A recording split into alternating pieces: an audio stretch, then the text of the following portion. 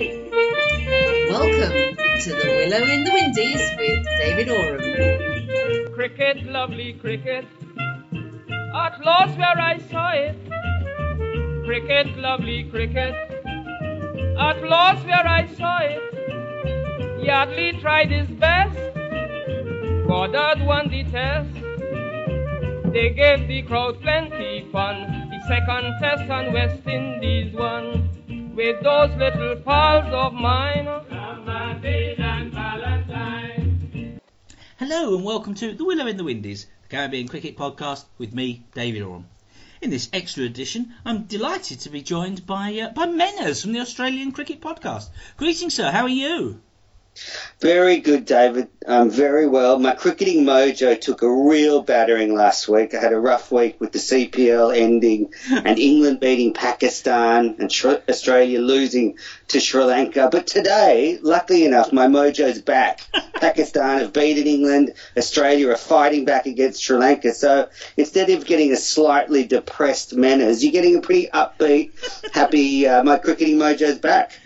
Well, I hope we get an opportunity to spend a little time feasting on the joy of the first two tests between Sri Lanka and Australia. But that's not the point of this extra edition. You and I were hoping to do this sometime last week, but unfortunately communications were down here in Pakistan. So a little more than a week after the end of the CPL, this is actually CPL roundup show, and you and I was on your podcast not so long ago, and we decided that it would be great for you to come on to this one and talk about the CPL, because you were giving it a big push this year, Menners. You were really wanting to sort of take in the Caribbean Premier League, and well, I'm hoping you're going to really sort of be able to share that perspective with us today. Well, I'd love to, David, and let me just say my listeners are still getting over your visit on the Australian Cricket Podcast, so they're still talking about it. But yeah, excellent to be on your podcast. Initially, I was looking at Wind in the Willows jokes, and I thought Chris Gale fitted any one of these characters. He could be the weasel, he could be the rat, he could be the mole, he could work in Toad Hall. But yeah, it just brought back memories of my childhood, just being on the Wind in the Willows podcast. But basically, I missed a lot of the Big Bash in Australia because I was travelling, and then we don't get any IPL coverage in Australia, or not great. So the Caribbean Premier League is covered by our local cable network, and it's on at a pretty friendly time for me. So I thought this year I would pay the CPL more attention than I had done in the past. And I paid off. It's an entertaining viewing TV experience. Yeah, it is. It's a very, very colourful event. I think it's got rich entertainment and rich flavours. There's been some criticism already about the different times it was shown at this year, and that's something I'd be interested in your perspective on as a TV viewer as opposed to a Caribbean viewer in the stadium. But yeah, just starting off, Menners. Well, what did you probably enjoy most about the CPL? Well, from a personal point of view, I enjoyed when Shane Watson tried to walk off after 19 overs of a T20 game. That was probably the funniest moment. And then when Darren Sammy and the umpires had to convince him that there was one over to go, that was probably the single highlight. But overriding all that, it seemed to me like a travelling circus. That's what I viewed it as, watching this sort of tournament move from venue to venue, and it had all the sort of trappings of a circus, you know, the glitz and the glamour, and the old stages, and Chris Gale's ugly haircut and beard, so it had all elements to it. Yeah, no, it was it's good. But how does it? I confess, I'm not somebody who's watched a great deal of the Big Bash. We might talk a little bit more about 2020 cricket in general in the coming half hour or so. Or T19 cricket, as Shane Watson prefers. Shane Watson would probably have it. So I've never really seen much of 2020 cricket, the Big Bash in Australia. My biggest problem with 2020 cricket is I find it very difficult to empathise with any of the sides if you're not invested in them. And so domestic 2020 cricket, it just doesn't do it for me. This year was the first time I ever watched the whole of the IPL, and but that was because I was invested this year, because I was deputed to follow one team for and write about it for a publication called First Post, and I was following the Gujarat Lions, so I was well up for it and well up for them. But if you haven't got an investing in a team, I don't know, it just leaves it as an empty spectacle to me. I agree with you a little bit. Like, I can't say that of any tournament, the Big Bash, the CPL, I leave when my team's lost that I support going, oh, you know, God, I'm really disappointed. It's a bit like fast food cricket. But also, I do get into that sort of spectacle, that 3 hours of magic that can happen in a T20 game. And I like that sort of compact version of cricket that you can sit down, almost like watching a good football game or something. It happens, you know, in that short space of time. And I think the CPL in some ways delivered on that. I think there was a lot to watch. There was a lot of exciting cricket. I certainly don't think it has the standard of the BBL or the IPL. And in fact, I probably rate it a long way behind those two tournaments in terms of standard. I was quite surprised at the drop-off between the standard of the three tournaments. You know, I think BBL and IPL are pretty close. The IPL may be ahead of the BBL, but then the CPL really seemed to lag quite far behind. And I think the clearest indication of that was the amount of drop catches in the outfield. I watched a lot of games, and there seemed to be a lot of drop catches, which you don't see in the Big Bash and the IPL as much. Yeah, I think that's very true, and it's exactly that kind of insight that why it's great to have. Ironically, on a show about Caribbean cricket, we've got an Australian and Englishman, but you are giving that perspective because you've seen these other things. Now, David, on the Australian Cricket Podcast, they have a segment called Mad Manners, and unfortunately, I didn't get to use some material for the last show because Gav, one of our panellists, was talking too much, as always, so I had to cut a bit, but I've saved it for this one, and I got really mad about the first playoff game between Guyana and Jamaica. Now, it was a lot of build-up to the playoffs in the CPL. You know, that really is where the heat is turned up.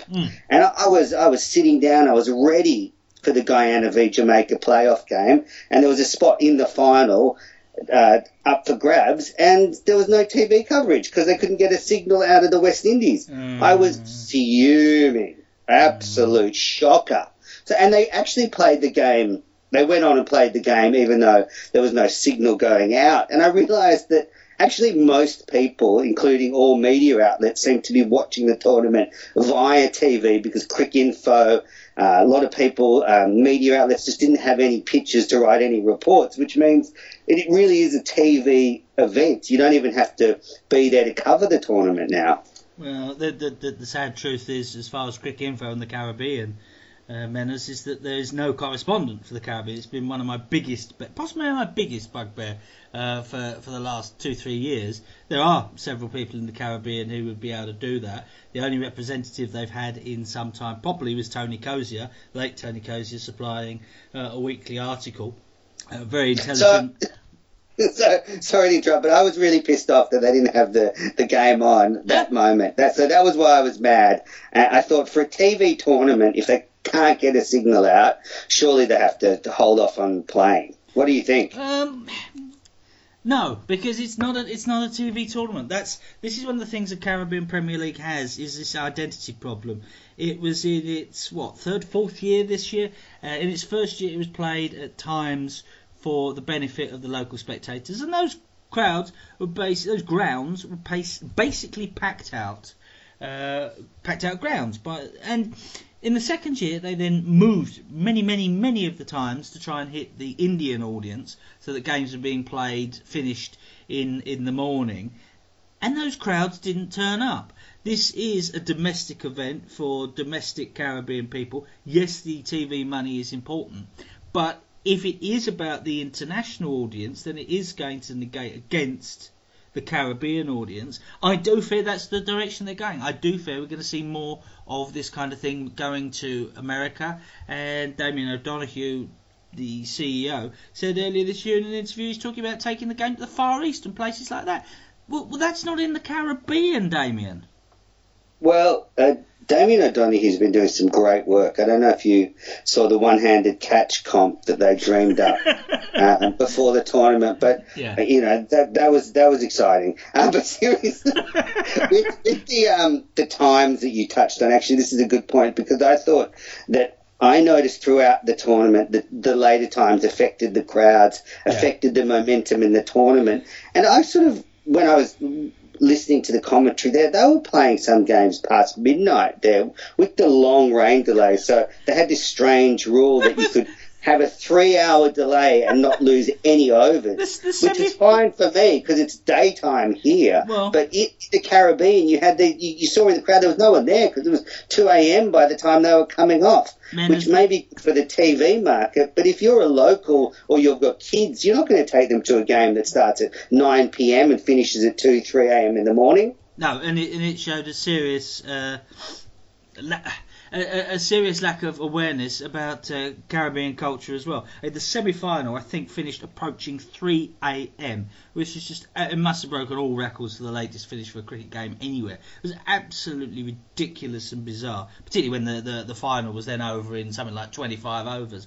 But the Caribbean culture is mainly, generally, a get up at 6, 7 a.m. culture. If you can get a siesta, great. But people get up with the lights and go to bed with the dark. It's not a late partying culture unless you manage to get that rest in between. And having games start at 9 p.m. in the evening, you're asking a hell of a lot of your local people. Yeah, I think it was obviously, as you say, indicates that they value the TV audience much more than they do the local audience. And it seems to me, in some ways, the tournament exists in the Caribbean but doesn't feel too much part of it. And I think there's a few elements that all the staff and the administration that comes in from all around the world gives it a real international flavour. But also I think the fact that it moves around the way it did from island to island in blocks did give it the feeling of that circus carnival type atmosphere, whereas when you have a more conventional home and away format where there's a season and the home games are spread throughout the tournament, I think it breeds more support. You had here like the Zooks, for example, my St Lucia Zooks, Watto and Hussey's team, they played all their home games right at the end and in a real block, and they did very well. But you had other teams that played all their home games at the beginning, and it just kind of was a funny tournament in that sense. You sort of gained momentum for some teams, and as a viewer and as someone living in the Caribbean, I think it would almost be like the circuses come to town and then they're gone again, and you don't really invest too heavily in the tournament because of that. Yeah, I think that's absolutely. It gives it a lopsided feel, and yes, it meant the likes of St Lucia Zooks were effectively bottom, but if they were to win their last 4 successive games all at home, then they could qualify. Very, very strange, but I can understand the scheduling because of the island hopping nature. But on that, the feeling of it being an international rather than the Caribbean tournament. And the irony is, I think most international people want it to feel Caribbean. I really want your opinion on the commentary teams. Okay, the commentary teams. I didn't mind the commentary teams. We had Mark Howard, the Australian commentator, Damien Martin, Darren Ganga. I didn't think they were too bad. I think T20 commentary is a little bit like fast food commentary, but I thought it was pretty good. I did notice early in the tournament that there was clear some of the commentators didn't know anything about some of the players. Yeah. So and that was obvious. But I didn't think it affected it too much. We have a pretty low bar here. I know that on my podcast we're doing a commentate critique, and the overriding feeling I'm getting is that we have a pretty low bar. So all of these tournaments seem to do better than what we get served up here. So yeah, I give the commentary a pretty good tick. I think some of the Aussies were good. Danny Morrison over there, he jives things up. Overall I give it a tick. Okay, so from an international perspective, you were perhaps more comfortable, I don't want to put words in your mouth, but were you more comfortable then with preponderance of Australian voices rather than it having a much more authentic Caribbean commentary flavour? Well, I just don't think there are that many well-known Caribbean commentators at the moment. Michael Holding's left. Ian Bishop's a good commentator. We see him. It just doesn't, the lack of journalism around the current West Indies main team seems to have affected the whole sort of commentary pool in the Caribbean. Well, I dispute that. I think they're not tapping into the commentary people that are there. Well, you'd know more than me. And this is what disappoints me with the Caribbean in so many ways is not just on commentary and the Caribbean Premier League and things like that. There's so many international perceptions about the Caribbean which just really aren't true, or certainly can be challenged. The likes of Jeffrey Dujon, Fazia Mohammed, you mentioned Darren Ganga. There are guys there that could have given that a real Caribbean flavour, and it does annoy the hell out of me that you've got people that come over and cover that tournament who aren't very good commentators anyway, and I gather you didn't like some of the commentators. Give me a couple of names. Come on, Dave. To name a name, the lovely Isagua. She's a delightful personality. I've never met the lady on the telly, but and she's great at the presentations. Her commentary is dreadful, but she's been covering the tournament for 3 years now, I think it is, and still doesn't know who the players are. She hasn't got a clue. She's got a very monotone voice in commentary, and it adds nothing to the viewing experience. Yeah, they had some strange commentators. They had her, I think Alex Ross, even the Australian player, was commentating some games. It was a strange mix. Mm-hmm. Well, as I say, that's a bugbear of mine. Now, can I talk to you about the format a little bit of the tournament? Please. Because I think it's not a tournament you want to think too closely about, because they play 10 rounds or 10 preliminary matches to whittle it down from 6 to 4 team finals. So. But I did like the fact there were swings during the preliminary stage. The Zooks looked out of it, and then they came back at the end, and eventually Barbados missed out of the finals, which was a bit of a surprise. So while it was a little bit, it looks a bit cumbersome to get to the finals, because of the way it was structured, it did allow the Zooks to come back into it late, which gave Mike Hussey and Shane Watson some extra life to their T20 careers. Yeah. You must obviously have been particularly focusing on the Australian input. Were you pleased with what you saw? Yes, you got some older players there who are not really going to be representing Australia in international cricket in the future. They're in the twilight of their careers, the likes of Hussey and Watson. But the likes of Brad Hodge is still playing. I couldn't believe that. But were you pleased with the Aussie input? Yeah, I was. Look, Chris Lynn he topped the run charts for the Guyana Amazon Warriors and actually led the runs for the whole tournament with 454 runs, and that's a real positive for a young Australian player to go to different type of wickets where he had moderate success. I think actually he had quite a poor CPL last year, and then to show that sort of huge improvement in such a short space of time, I was really happy for Chris Lynn. And I think the way Australia's going now in the subcontinent, he's a player that this performance will only sit well with the selectors. The other one is Adam Zampa, the young leg spinner. Definitely a man to watch out for. He's just a really exciting prospect. Yeah. Well, on that, I mean, 2020 is throwing up so many challenges to domestic and international cricket. I try and listen to as many podcasts as I can, and something that's certainly been a theme on yours, Menas, for some time. And also listening to the review commentaries on the Unplayable podcast. I don't know if you catch those after the test matches. You and they particularly have really been strumming on this theme that you see the Australians naturally going down a road where it almost divides its two teams with very little overlap. I'm talking about the Test and 2020 sides.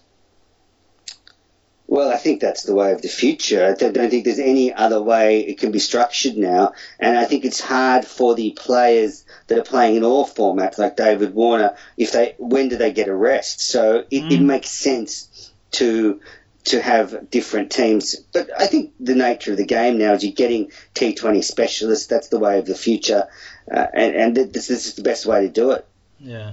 Do you think there's a likelihood, a possibility of? I mean, that burnout is clearly something that is a worry. And yes, a guy like Warner who can play in all formats, but perhaps there should be some sort of try and splitting up that a guy will only play in 2 out of 3. So if he's a Test match player, he's only going to play in the ODIs, not the 2020s. And if he's a 2020 player, it's not. I don't know. I'm just making this up as I go along. But equally, within all of this, do you see there being a much bigger division? And I'll try and make my point. Well, I don't think, to interrupt you, David, Yeah. I don't think it can get any bigger than it has got in the recent years in Australia. I think not last summer, but the summer before, we had a situation where our Test team was already on tour, warming up for the upcoming Test match, and we had a T20 side here picked from the players that weren't in that Test squad. And I just think that is something that is going to happen more and more. I think you'll see at the end of this summer, Australian summer, that the Australian Test squad will be in India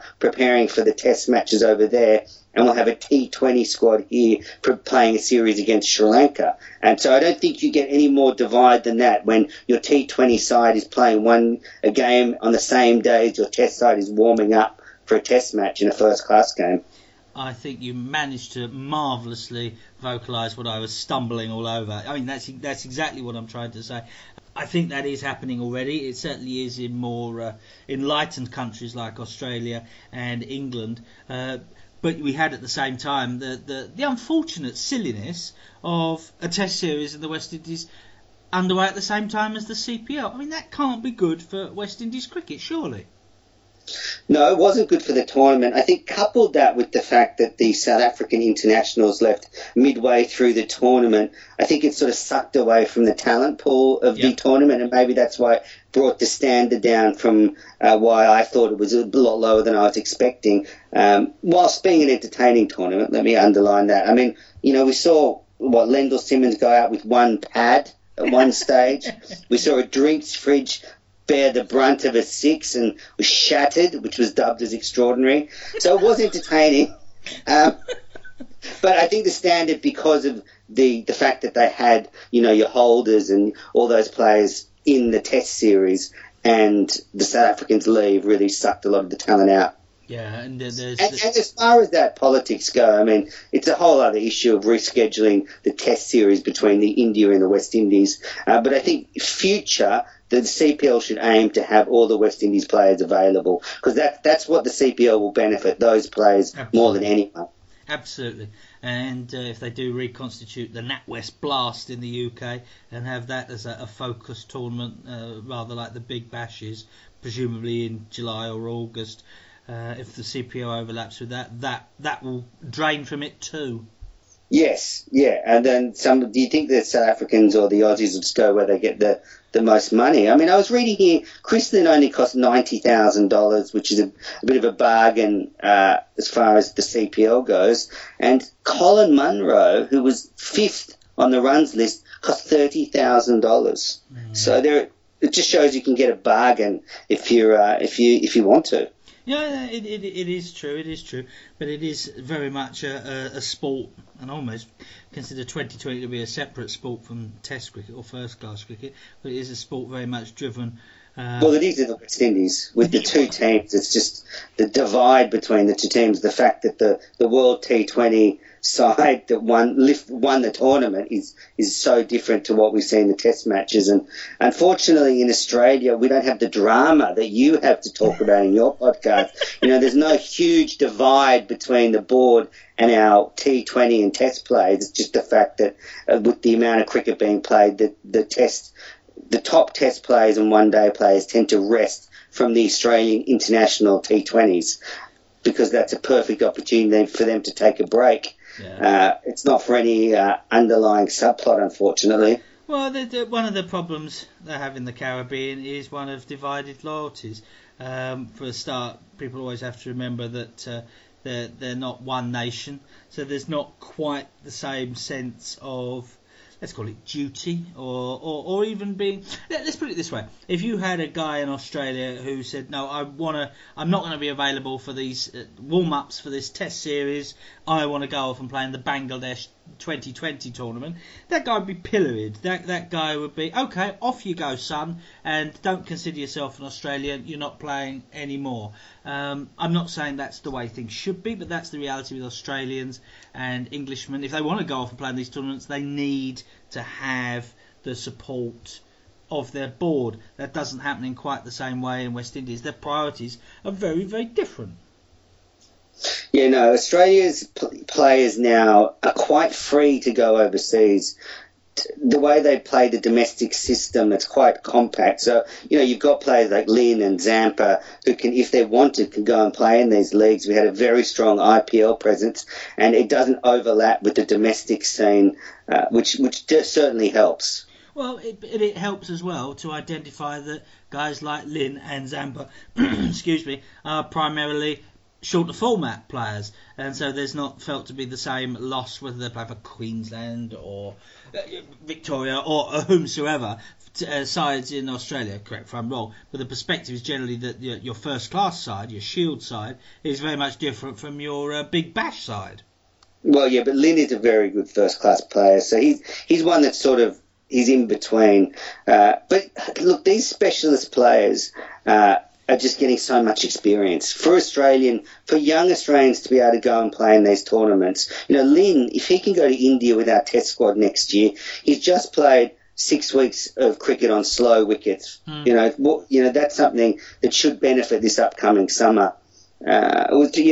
It's good for the young players. And I think the Australian Cricket Board seems to be supporting our Australians going overseas more. There seems to be this block when the IPL comes on that there's a miraculous gap in the Australian schedule for most of the IPL. I don't know how that happens, but it tends to be there now so that our players can go overseas and play in them with the full support.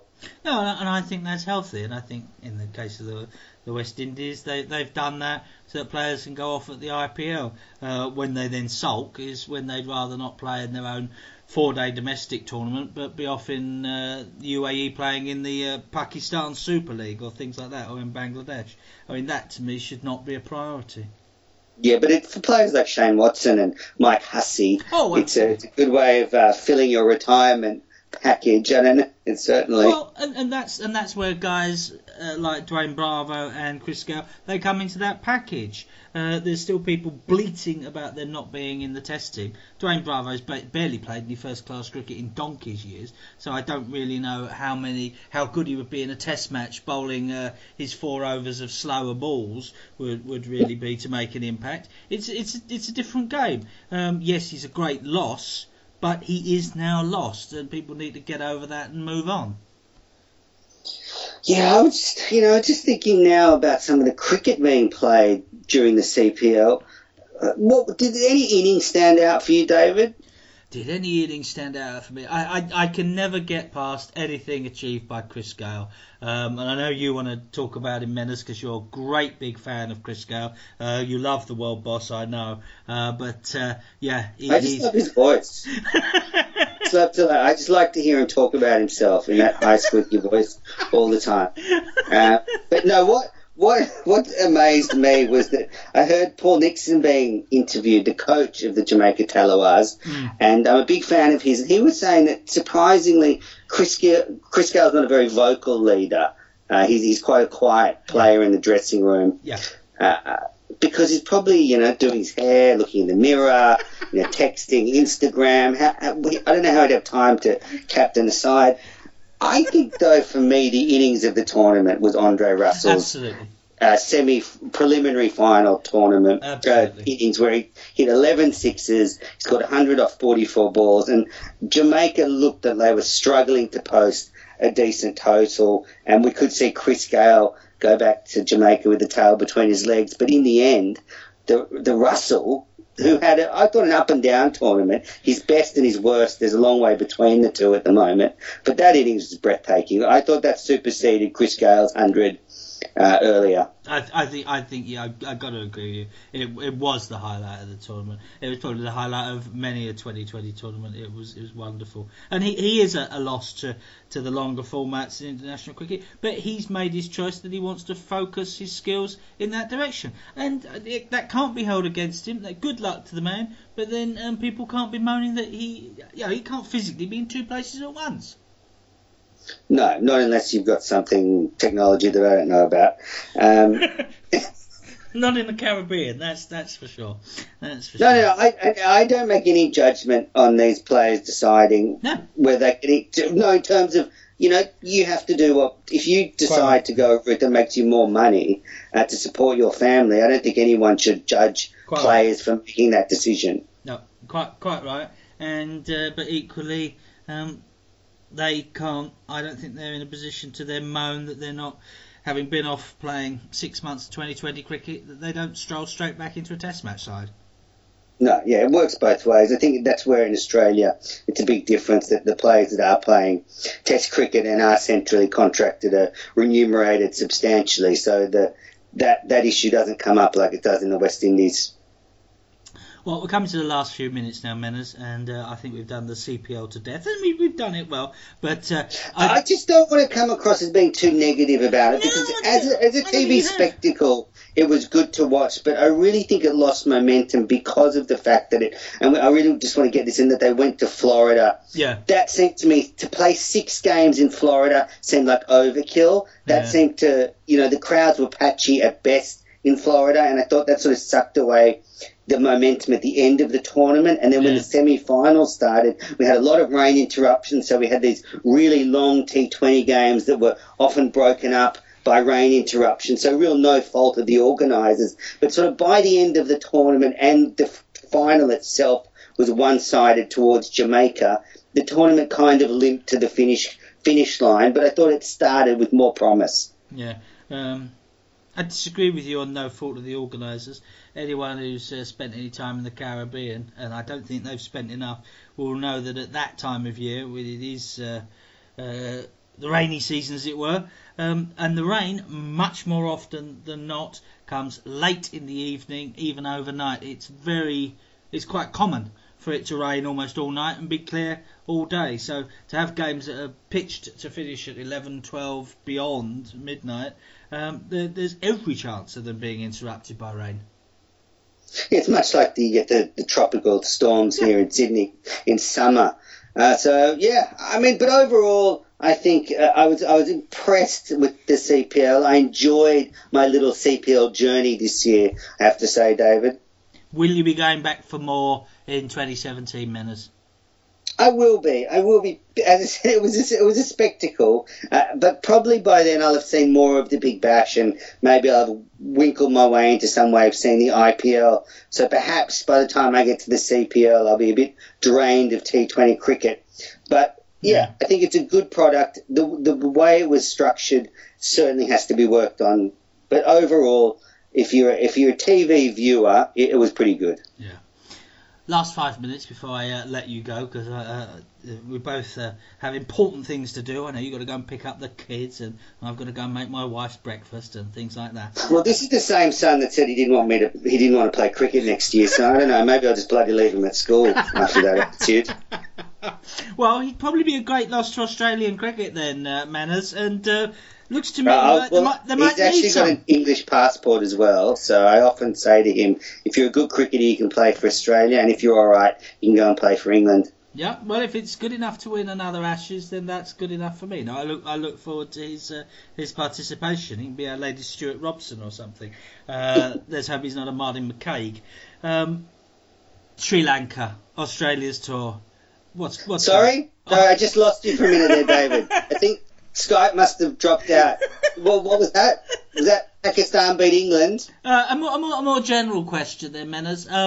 What's the current state of Australian Test cricket, and how do you see the next 6 to 12 months?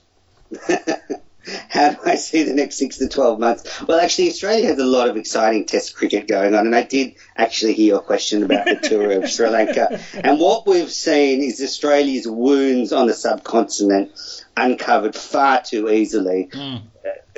we started off the series okay. We bowled Sri Lanka out for a paltry total. We got a lead in the first innings, but from there we've just fallen off a cliff, and we've seen the axe come out for this final test match, and they've axed Joe Burns and Usman Khawaja, which points to a more specialised approach going forward in the subcontinent, because Burns and Khawaja have been in stellar form over the last 6 to 12 months, but you put them in conditions that are unfamiliar and they have really struggled, whereas you pick players that thrive on those slow, low wickets will perhaps get better results moving forward.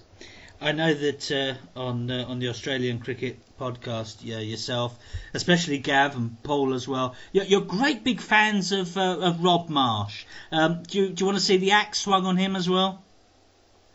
I think so. I think some of his comments leading after the first test were pretty poor, saying that the Australians couldn't have been prepared any better than they have been. And then a week later, they put an SOS for a player called Travis Head, who wasn't picked in the test or the one-day squad, and they've decided now to bring him over for experience and to add him to the one-day squad. So that clearly they didn't do enough because he wasn't there in the beginning, and they didn't have John Holland there in the beginning, who was the backup spinner. So for Rod Marsh to throw the players under the bus, and then a week later to be calling 2 players from Australia over to perform in unfamiliar conditions, it's slightly hypocritical.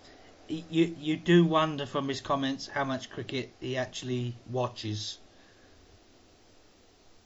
Yeah, look, he's a very knowledgeable cricket brain, and I just don't think he should be allowed to talk in front of the camera, because some of the stuff that comes out of his mouth is borders on the ridiculous.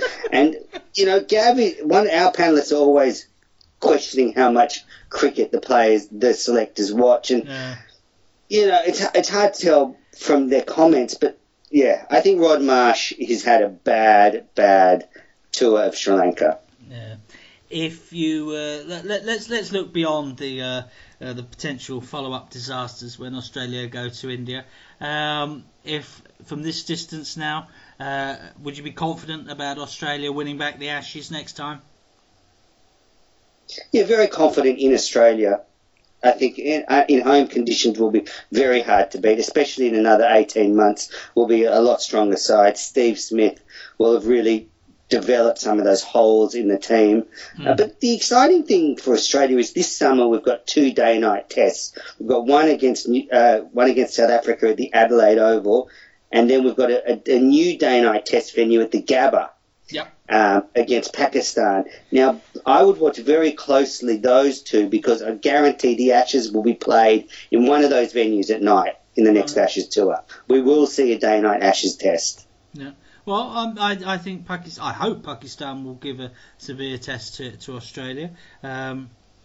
Pakistan won the final test against England yesterday to end the series 2-2 on Pakistani National Day. So there was a lot of fireworks and things going off here in Islamabad anyway, but I think some of them were about their great success, and good luck to them, wonderful to them. And to me, it seems silly that if India win their final test against West Indies, they win that series 3-0. India will take the mace, the ICC Test Rankings mace from Australia. India will, but they'll be number 1. With also in the top 5 Australia, England, Pakistan and New Zealand. And of those other teams in the top 5, India will only have beaten Pakistan in their most recent series, and that was 9 years ago. Can you work out those rankings for me, Menners? No, I can't work them out, David, and I think it points to that no team is really dominant at the moment. They all struggle in foreign conditions, so it's really hard to pinpoint who's the best team going around at any one time.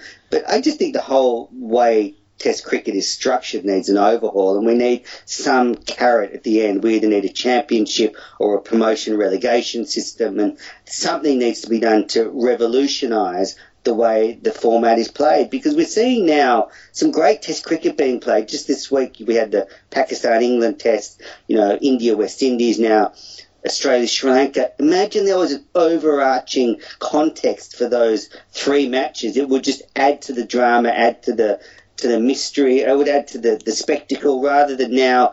No one really cares about the rankings, because no one knows how India's number one or how no one really thinks Australia's the best team. So, yeah, I find them very hollow. I sort of agree with you. I think the rankings are a joke and they're a waste of time. I also struggle to sort of the modern desire to have context in things. Test cricket survived for getting on for 150 years without the need for context. Cricket should be cricket, but I do agree with you. I've long championed and thought that the simplest, easiest way is to have a kind of squash ladder or something similar to boxing. And if, for argument's sake, let's say Australia were world champions, forget their results that have gone before. Sri Lanka have just beaten them in a 2 or more test series. They're then the world champions until they're beaten. I mean, I've done a historical thing going back to the start of Test cricket, following it through like a boxing belt, if you like, and Pakistan would be world champions at the moment, and it would have given a great deal of context to that final test between England and Pakistan. If Pakistan had been world champions but needed to win that final test, that final test match to retain that world championship belt, and then won it, that's the sort of thing that cricket needs, and that's just a simple fix. Yeah, it's interesting because my calculations put Australia at the top of a world championship for Test and One Day cricket. I don't know how you got to Pakistan. I don't think we need that. I think now that the game's expanding and there's more Test playing nations, some kind of ladder or context would be good. Anything would be better than what we've got. That is my overarching motto. And I guarantee in a couple of years, David, if you're so kind as to invite me back on the Wind in the Willows podcast to talk about, the mole and the rat and the weasels, perhaps we'll still be having this very same conversation because nothing really would have changed. Except Australia might have the Ashes. I think that's probably very true. And I'm sure that there's plenty that we've touched upon. We've only just touched upon the surface, tip of the iceberg stuff, and I think whether it's here on this podcast, The Wind in the Willows, or your own podcast, Menners, the Austrian cricket podcast, we will get these things sorted out between us. Yeah, in Austria they don't have kangaroos, so... Anyway, well, David, thank you so much for having me on. It was a real pleasure. I really enjoyed chatting about the CPL. It's, as I said, there was lots to say, but I'll never forget Shane Watson walking off at the end of 19 overs. Well, at the end of our 19 overs, I want to thank you, Menners, for joining us. Please do remind us where people can find you and particularly find the Australian Cricket Podcast. Yes, you can find us on Twitter at AusCricketPod. That's AUS Cricket Pod. But the Australian Cricket Podcast is on pretty much iTunes, every podcast app. So just pop in Australian Cricket and we'll come up and you can hear more of the same. No, that's lovely, and I do my best not to miss any episode, and you are out pretty prodigious. You're out weekly, and always good value to hear. This has been the Willow in the Windies, the Caribbean Cricket Podcast, with me, David Orme, and my special guest from the Australian Cricket Podcast, Menners, and both of us hope that you could join us on our own respective podcasts soon. Goodbye.